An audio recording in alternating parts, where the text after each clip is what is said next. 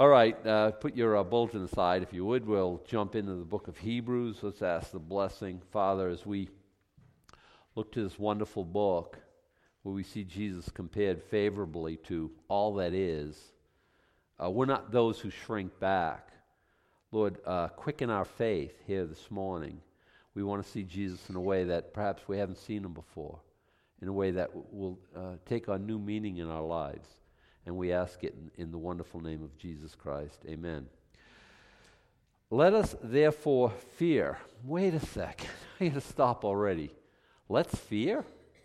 You know, the most often command in the Bible is fear not. And now let us fear. Well, there are things that we should be afraid of. You know, I told you I'm not afraid of death. I'm afraid of dying. I mean, I'm not worried about what waits on the other side.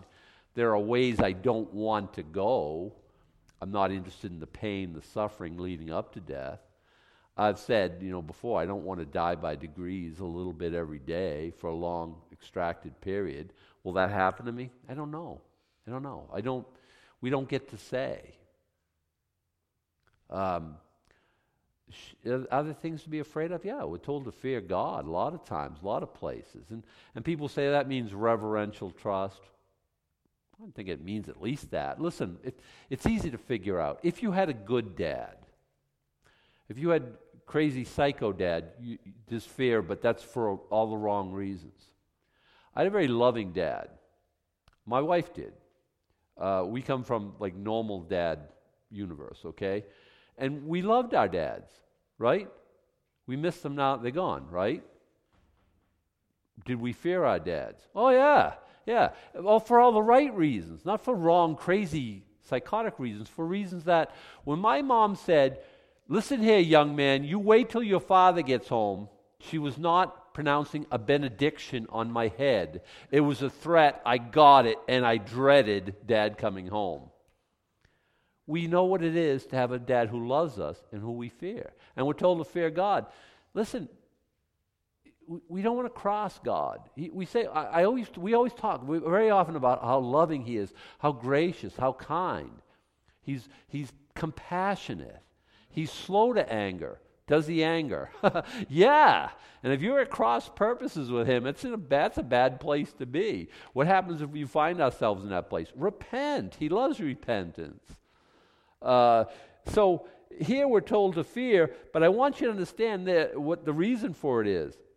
Let us therefore fear, lest the promise being left of us of entering into his rest, any of you should seem to come short of it. You should be afraid that you're not getting all that God has for you. I don't know how many of us fear that. And God's heaped these blessings on us. And it's like, makes me crazy that I might not grab one. Is that what he's saying? I think so. And we should fear. What is this rest? Now listen, this is going to be a problem because we think of rest, we think of like, on the seventh day God rested. And by the way, he's going to allude to that here. Now what did God not do on the seventh day? Okay, Saturday morning, God's bushed, just beat. Man, I've been creating all week. Well, actually, it comes in Friday night at evening, right? He said, thank me, it's Friday. Kicks back, kicks his sandals up, and just, whew, man, I am wiped. None of that, right? So we got to understand rest from a point of view that we don't, because we think of rest as goofing off, and we're lazy. We love the word rest, okay? We looked at Wednesday night, Jesus calling the disciples, right? What were they doing? The first four, fishing. Peter, Andrew, James, and John, they were fishermen. Jesus, come follow me. They were busy about activity. And we looked and we said, David, when he's called, he's tending his father's sheep. When Moses, when he's called, he's tending his father-in-law's sheep. And we can look at, all the different ones through all Scripture that were, Gideon's threshing grain. Everyone's like bustling with activity, and God calls them. Does God want a bunch of lazy people on his team? Generally not. And if you're lazy when you get into the kingdom, he'll generally work that out of you. So it's not like a cessation from activity, goofing off, on being lazy. But there is a rest, and we're going to talk a lot about it. And we don't want any of you to seem to come short of it. For unto us was the gospel preached. So this rest has to do with the gospel first. And gospel here just means good news, right? For unto us was the gospel preached as well as unto them. But the word preached did not profit them, not being mixed with faith in them that heard it. Now, what are we talking about, them? Remember, there's no chapters when Hebrews is written. Okay, the author, who I think is Paul, and I've never been sure, and nobody's quite sure, they just went line after line after line after line. Okay, a new thought, and kind of what we would call a paragraph or a chapter, but not...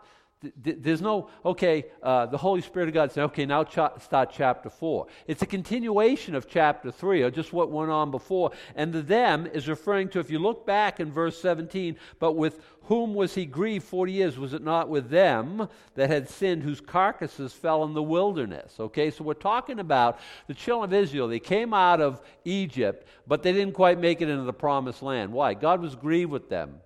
Read here vexed. Read here upset. Okay, just why?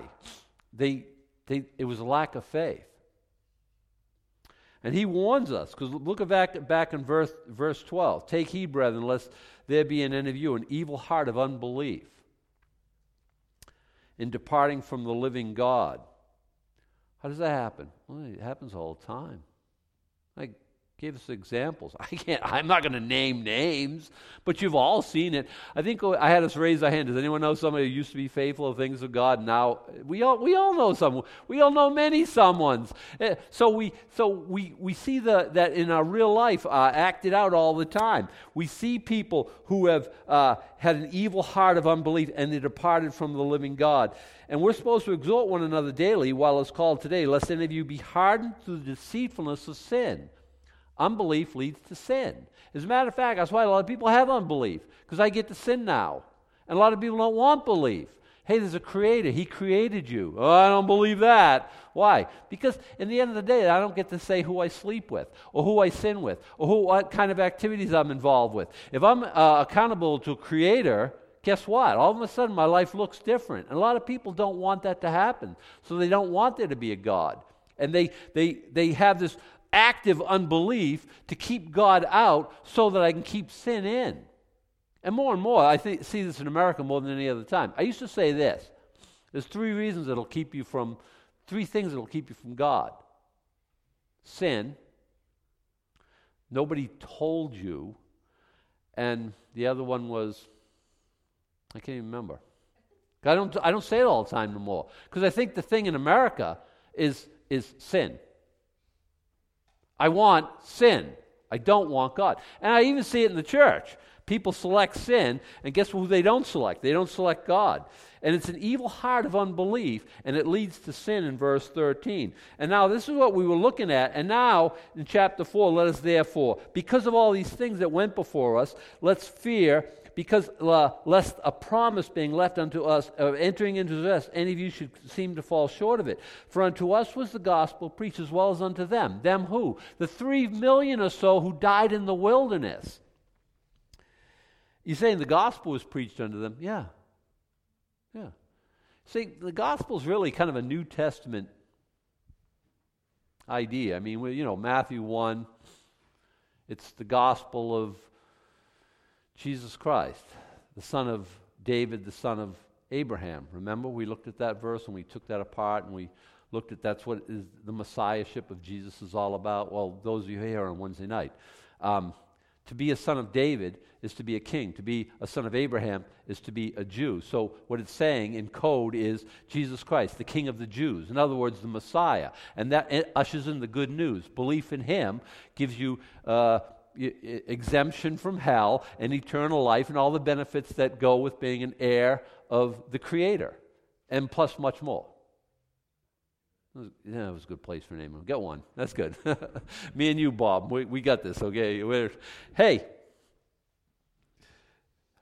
for unto us is the gospel preached, but it was preached unto them too.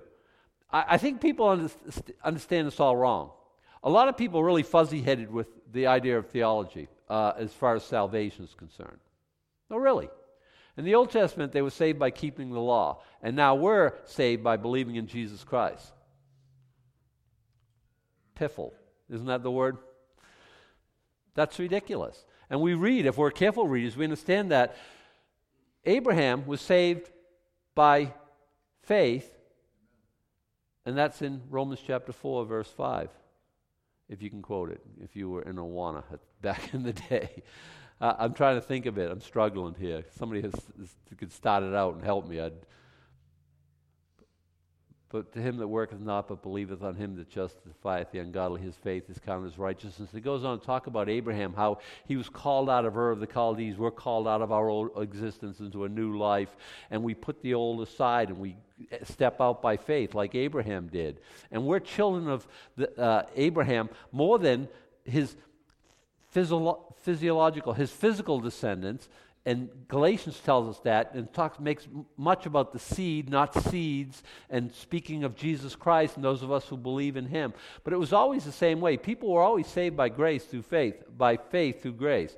People always had to believe in God, and it was credited to them or counted to them for righteousness. Again, that's what's said about Abraham. Was David saved? Yeah. Was he a law keeper? David was kind of a law breaker, right? We like David a lot because he's kind of us, and we see that he loved God, and he had a heart that was right towards God. He was a man after God's own heart, and he had a lot of skullduggery, bad behavior, sin. In a word, sin.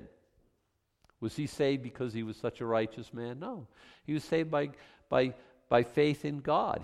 Did he know he was going to heaven? You remember after his son died, the one born to Bathsheba, he said, I'm going to go and see him. He's not going to come back and see me. He knew he was going to heaven. He said, "In thy right hand are joys evermore." He said, "I'd rather be in the house of God," right? "I'd rather be a doorkeeper in the house of God." He knew where he was going. Did he know where he was going because he was a great righteous man? Well, he had righteousness, but it was bestowed on him by the Creator that he had faith in. Did he believe in Christ? Yeah. People believe in Christ before he happened. Messiah, or however you want to say it, they had faith, the same faith that we exhibit. Well, we have a lot more understanding this side of the cross and now with the New Testament written. But David had the same faith in the same God that we trust in. So the gospel was preached unto them, and it was preached unto us. What happened? Well, it didn't have its good effect on them. Why? It didn't profit them, not being mixed with faith in them that heard it. Well, is this key? Oh, this is huge. I can't tell you how huge this is. Two people come in, they're visiting. They're twins. They're conjoined twins. You just call them Siamese twins because of that two famous. They actually were Siamese. We don't call them Siamese twins anymore. We call them conjoined, right? So they're joined they're joined, okay? They sit down next to each other. How else could they sit down? And they both hear the gospel. One gets saved and one doesn't. Is this possible? Yeah. One wants to go forward and one doesn't. Is that possible? Well, I don't know about that. Listen, how does that happen? A couple comes in. One hears it. It's the exact same gospel. So to somebody it was dynamic and energetic and it was like, oh, that was the best preacher in the whole. I don't think that has to do with anything. The Spirit quickens the Spirit, and then people make a decision or they don't. It's mixed with faith or it's not. I don't know. I've heard this like 1,000 times. Oh, that teaching was so. I don't mean pointed at me. Well, I have heard that a few times. That's nice. Somebody said, "Oh, that was a wonderful message." I always, it's funny to me. It's funny to me. It really is. Sometimes I have a perception of how I come across. It's not exactly accurate. Because sometimes I think, boy, I got good wood on the ball. I really communicate that in a way. I think can I say hit a home run without acting too arrogant? And then sometimes I think I Charlie Browned it. Swing and a miss. Just that was, well, maybe next time we'll save it. And people come up to me and that time say, "Oh, that meant so much to me." And I think praise God for the Holy Spirit. I got probably in the vicinity somewhere and God built the bridge to where I was supposed to be going and made a connection there and blessed your heart. Praise His holy name. But I think like how I do and how I perceive I've done isn't the same thing at all. And I think that's fine. That's a God thing. But it got more to do with your faith in my delivery. No, I don't want to be boring. I don't want to be dull. I want to do my homework, and I want to be able to tell you what the Word of God says, okay? Or I'm just going to show up and God will do what God does. He doesn't want me to be lazy anymore than He wants anyone else to be lazy, okay? But I depend on Him. And this is kind of key because we're going to talking about this rest here and the faith that goes with it. For we which have believed do enter His rest. How do you enter His rest? By believing. As He said, as I have sworn in my wrath that they shall enter into my rest, although the works were finished from the foundation of the world. What works? What's finished from the foundation of the world? What else? When God's talking about the foundation of the world, what else is He generally referring to in a word? What? Creation's... What happened to you from the foundation of the earth?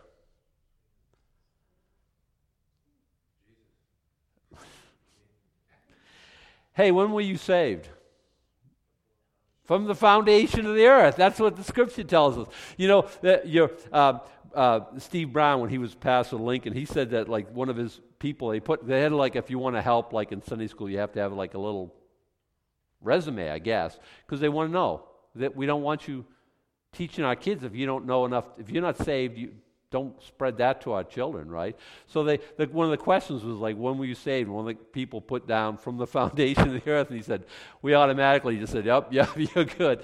Hey, that is Scripture. When the Scripture's talking about the foundation of the earth, and I know what you're talking about creation, I won't argue with that, because that's a good answer too.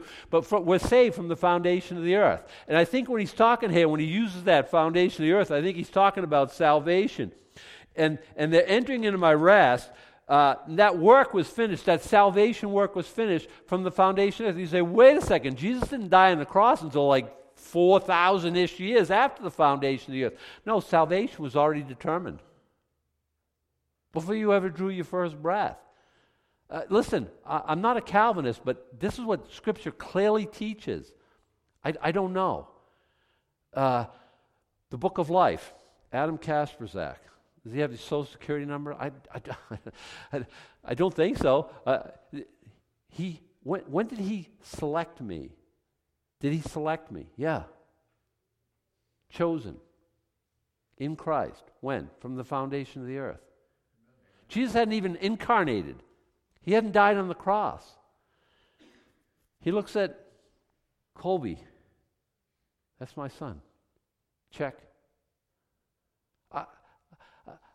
And others, look, how does that work? I have no idea. Did I have anything to do with it? From the foundation of the earth? I don't know. Did he look down through the end of the time, see that I was going to select his son and select me? Listen, that's above my pay grade. I don't know. I like the fact that he selected me. I like the fact that he chose me. I'm trying to think of who it is, that famous English preacher. Yeah. Spurgeon said that, I'm glad he selected me before the foundation of the earth. If he waited till I was born and watched my life, he never would have selected me. That's cute, but it's not Scripture at all. I mean, I know what you're saying. It's kind of a humbling, self-effacing. No, think about it. He looked at my mayhem, scandal, my life lived in direct opposition to his will. He looked at all that dreck and all that sin and depravity and wickedness and says, that boy right there, yeah, he's mine. Check. Thank you, Lord. Yeah, praise God indeed. Did faith enter into it? Yeah. I mean, the gospel came. I responded. If they shall enter into my rest, although the works are finished from the foundation of the earth. For he spake in a certain place on the seventh day on this wise, and God did rest the seventh day from all his work. So I understand. See, you're saying creation. I'm thinking, yeah, you're right. There it is right there. He ceased from activity. And the point is that those who enter his rest cease from activity. Listen, I know this much about my salvation. I stopped trying to earn it. I got saved. I stopped trying to earn it. Listen, this is religion in a nutshell. Pick any flavor you want. God's bugged with me, but if I do enough right things, I'll earn his love. And each religion has a different view of what these right things are that you have to do or abstain from doing to earn his love. Here's the gospel of Jesus Christ. He loves you. God so loved the world that he gave his only begotten Son. Well, yeah, but I'm a miserable this and that. We know that. That's not even arguable. That doesn't even enter into the picture. God loved that he gave his only begotten Son, that whoever what? Behaves, whoever does a lot of religious activity, whoever does this beehive of activity, whoever's working their tail off, who's ever trying to earn it, who's trying to merit God's... No, not him who behaveth, him who believeth. God so loved the world that he gave his only begotten Son, that whoever believeth in him should not perish, but have everlasting life. Is that a rest? It kind of is to me. Lord, I'm coming, here I am. Now I get to be lazy because I've entered into this rest. Well, now hold on. Another place that they shall enter into my rest. Seeing therefore it remaineth that some must enter therein, and they to whom it first preached entered not in because of unbelief. And I think we've handled that right. He's talking about those who were in the wilderness. They first heard, but they entered in not because of unbelief. Did they enter into not? Well, if your carcasses are falling in the wilderness, that's a good example of not entering in. So you're saying that Canaan and crossing Jordan is a picture of entering in. Yeah. You say, but I know something about that time. They fought giants. They had like 7 years of war against 10 tribes, 3 before they crossed over and 7 after. Major tribes with giants and all kinds of walled cities and chariots and all kinds of battles and stuff like that. That's entering in. That's rest. Yeah. Yeah. Listen, because this type of rest where we enter into, it's not like a cessation from activity. As I'll show you. They didn't enter in, but we're entering in. Again, he limiteth a certain day, saying in David, today, after so long a time, as it is said, today if you'll hear his voice, harden not your heart. Now, we looked at that last week. Scripture's always very clear about this. Yesterday and the day before and whatever, that's history. Tomorrow we can't deal with tomorrow. The only time we have is right here, right now. And the Spirit of God understands that. And he says, today, if you'll hear his voice, harden not your heart. Sometime I'll get to, after I've sowed my wild oats and stuff like that, then I'll become a Christian. Listen, you never guaranteed anything more than today. So what happens if you die tonight? But that's not even the issue. I think the issue is, I've seen a lot of people like, I know I should probably get saved. But, and they ain't finished sinning yet. Go out there and sin up a storm. Won't be here when you get back. But I think that's stupid. I wouldn't do that. And the reason why is because, one, sin never benefits. It never is going to get you where you think you need to be. It always promises much more than it delivers. Stolen water is sweet, but we always end up with a mouthful of gravel, right? Because that's what Scripture teaches. The package is is beautiful. It's got a ribbon and it's wonderful shiny paper. Scripture says that. Satan hands us, as it were, this package, and we open it up, and it's just decay and death, and never takes us where we want to be. 2, I think what happens is you get a hardness of heart. You say no to Scripture. Okay, the Spirit of God is moving in your life, moving in your heart. Accept Christ. Enter into his rest. Stop working. Stop. And so I don't know. And so, hey, if you have this, if God's speaking to you, why don't you come up here afterwards and pray? And I should, but I don't know. I'm not gonna. And then we have this big wrestling match, and we say no. And then next time we have the wrestling match, I know is easier to get to. We're pretty good at it after a while. And after a short time, it's like, God is working on... Nope. If the Spirit of God... Nope. No. And our nose are so... And we got that hardness of heart. We're just so good at telling God no that... Listen, unless a miracle happens, a lot of people die in that condition. And I will get to that place.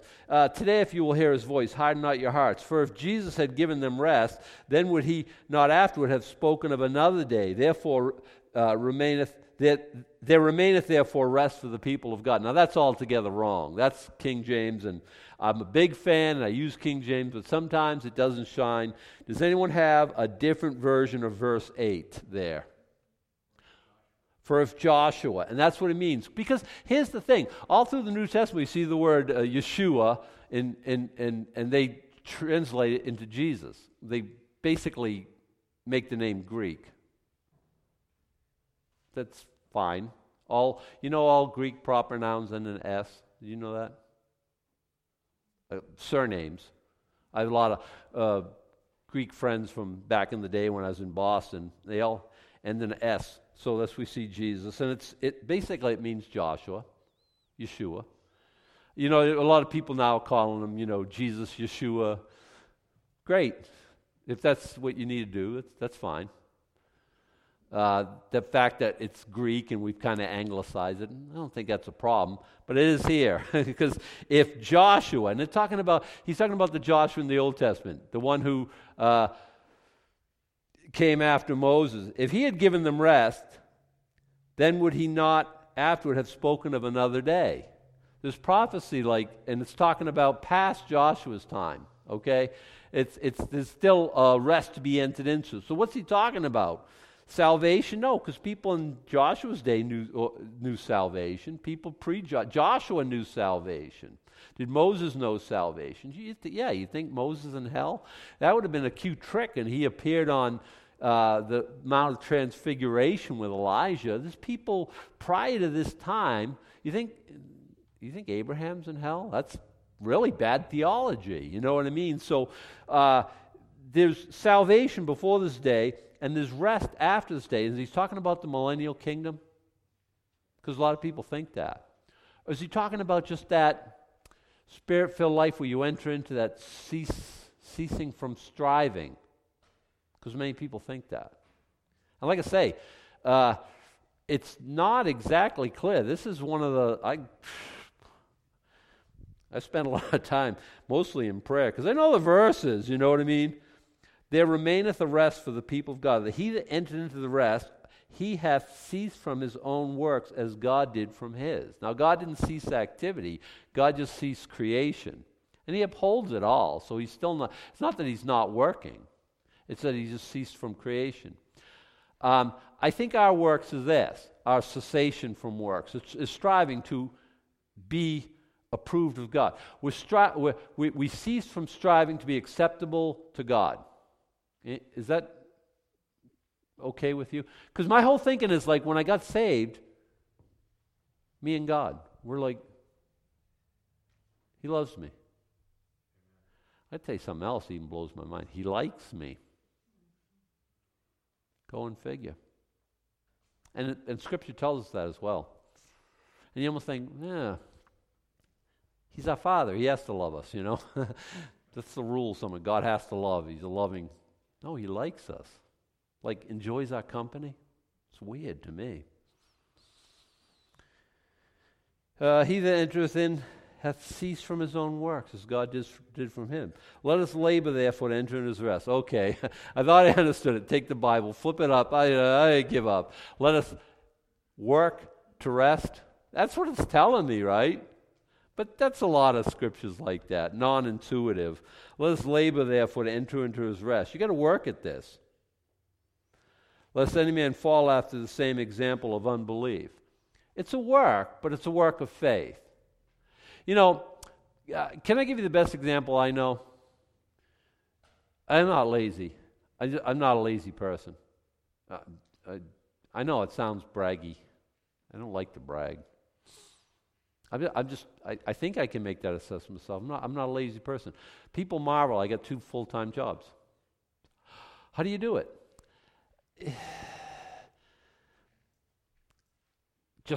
I'm just a dynamo of activity. I can do twice as much as the normal man because I'm just so awesome, right? No, I'm not even going to joke. Well, I am joking about that. I'm not going to try to get you to think that that's the way it really is. Early on, I understood this. Come unto me, all ye that labor and are heavy laden, I will give you rest. Take my yoke upon you. What's a yoke?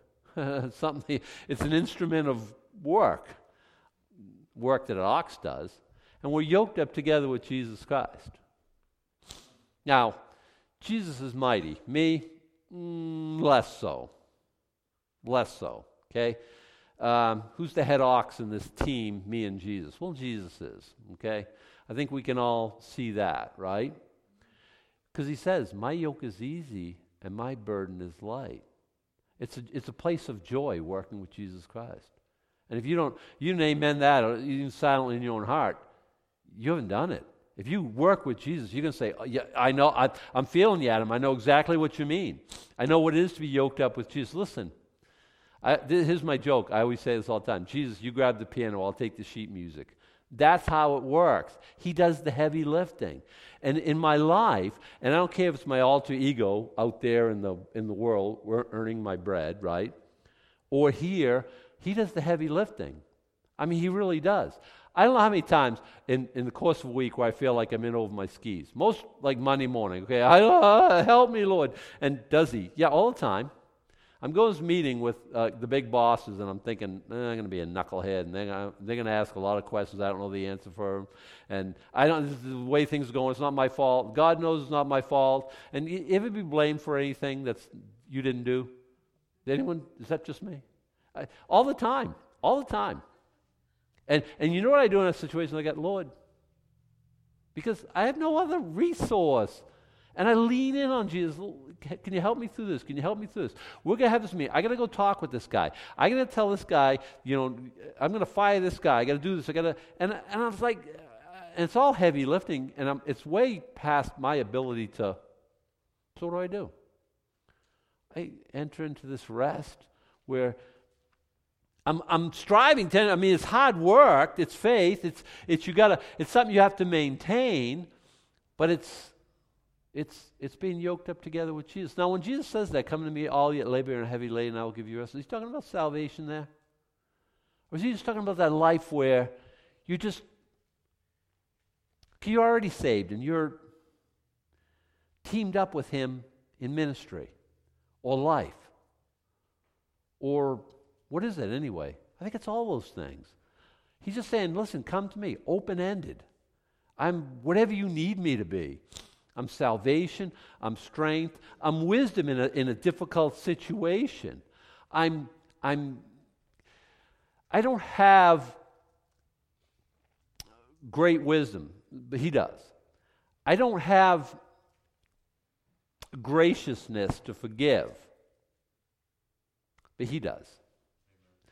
I don't have a backbone of titanium that I stand up to anyone fearlessly.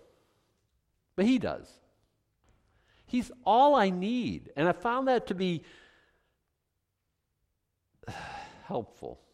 And I hope you do. If you're really struggling, are you yoked up together with him? Because there's a lightness to his yoke. My yoke is easy, my burden is light. You remember that it's a let us therefore labor, therefore to enter into his rest. And anyone got a little more insight into that now that I've discussed it? Because I think that's what we're talking about here. Lest any man fall after the same example of unbelief. Bad behavior? No, unbelief. Lord, I don't believe. I don't believe you're equal to the task. I don't believe you can get me there. This is what religion does. I told you. I was brought up religious, so I talk to religious people all the time. Trust Jesus. And they're saying, what? You mean turn my back on all the things that I have done?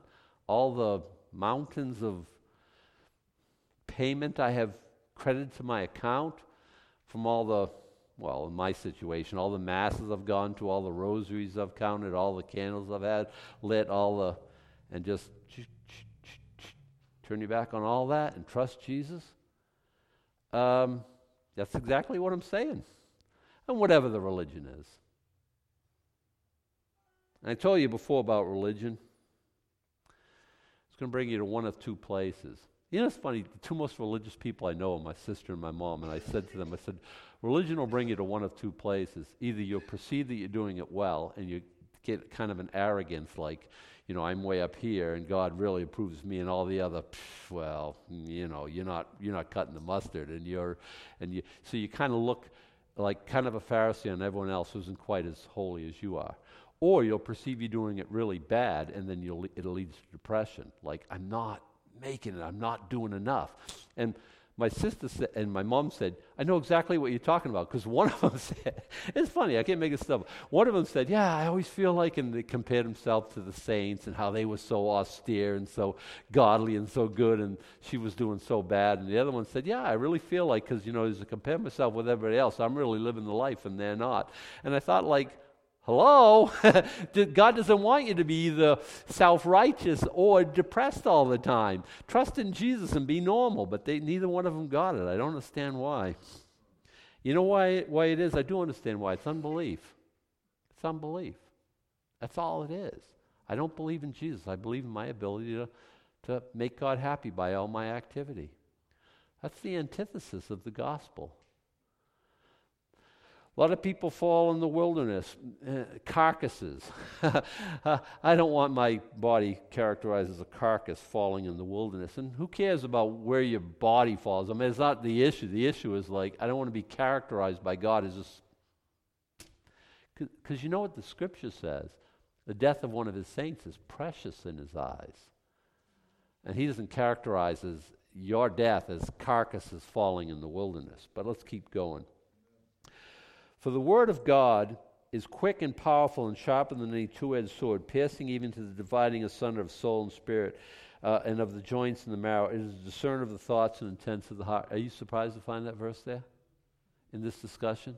You know how sometimes we know a verse, we know it really well, but when we read it in its context, we're like, huh? Why is that there? I don't know. This one is really a tough one for me. But what it's saying about the word of God, okay, it's quick. It means it's really fast, like Alka-Seltzer, speedy, you know. No, it means it's live. When the Bible talks about the quick and the dead, it's talking about the living and the dead. The Word of God is alive. Isn't that incredible? You know, I'll tell you, it doesn't work like you'd think it would work. I remember Joe Focht, in a sermon I was listening to by him, he was teaching on Levitical dietary laws, and people got up at the end and wanted to get saved. It doesn't have the outcome that you expect. Like, I'm teaching about this, and people repent from what I'm explaining about a sin, and it's something that we're all involved in. People say, yeah, that's icky. I don't want to do that anymore. And they come and pray. Listen, will you pray? Because I think that's something that what you're saying is true. And that happens. But things happen that are like, I wasn't even, you know what's funny? This is funny. This really is. So I'm teaching, and someone will say, oh, that meant so much to me. I say, oh, praise God. Because you know what? Praise God. I get it, all right? I'm Balaam's donkey at best. I get that, okay? And then they'll say, you know, when you said, and then they'll repeat back to me what I said and how it meant so much to them. Except here's the missing thing, the rest of the story, so to speak. I didn't say what they're saying I said. How did that happen? I didn't say that. Oh, but that's good. I like that. I'm going to use that in my next sermon. I can't even think what you just said. I didn't have those thoughts. What happens? I was in the neighborhood, and I say the Holy Spirit built the bridge to where they needed to be. Probably. Why do you think I always say praise God? Because it's got nothing to do with me, and I totally get that. Why am I saying this? Why am I saying this? Listen, the Word of God is living. Past my ability to teach it. The life is in the Word. You know, Jesus says the sower goes and he sows the seed. What happens? Growth. Because the life is in the seed. It's in the Word. It's not my ability to sow it. Just take it out of the bag and scatter it. It'll do its own because life is in the Word. The Word of God is living. It's powerful. It's powerful to the pulling down of strongholds.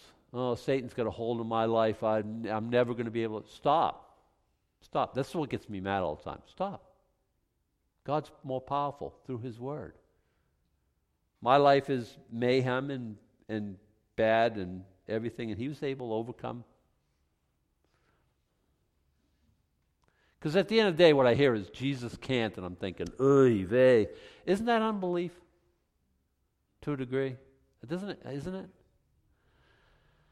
Well, I've never been able to beat the drugs. I can introduce you to so many people who have.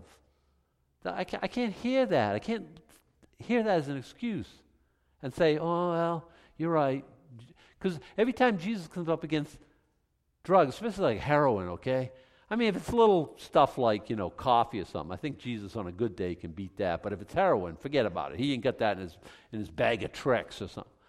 Are you serious? It just makes me crazy.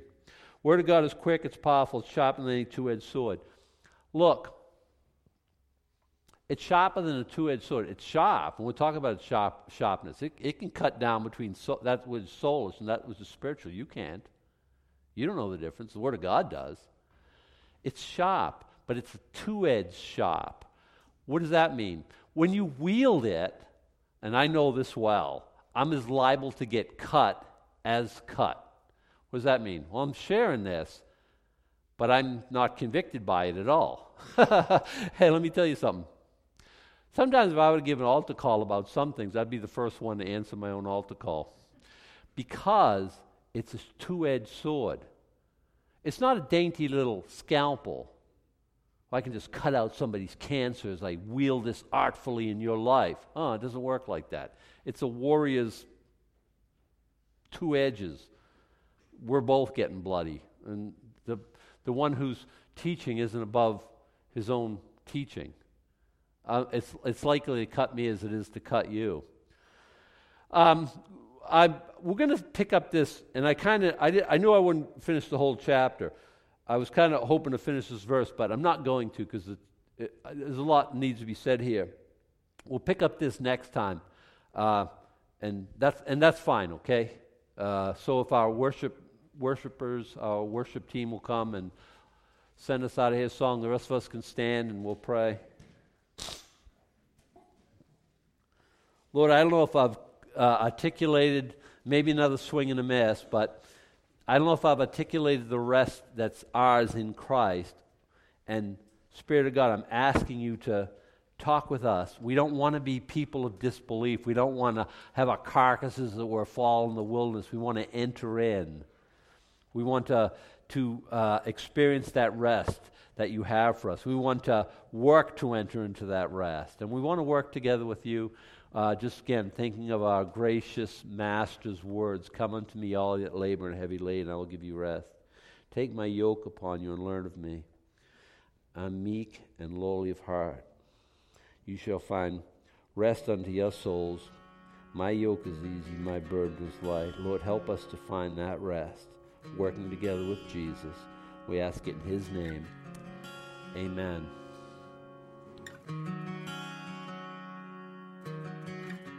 It is our desire to get God's Word out to all, so our podcasts and everything else downloaded from our website is free. But we do have expenses, and if you feel led to give $1 for this resource, please go ahead and click the Give tab on our website at plowboyministries.org. Grace and peace. And everything I once held dear, I count it all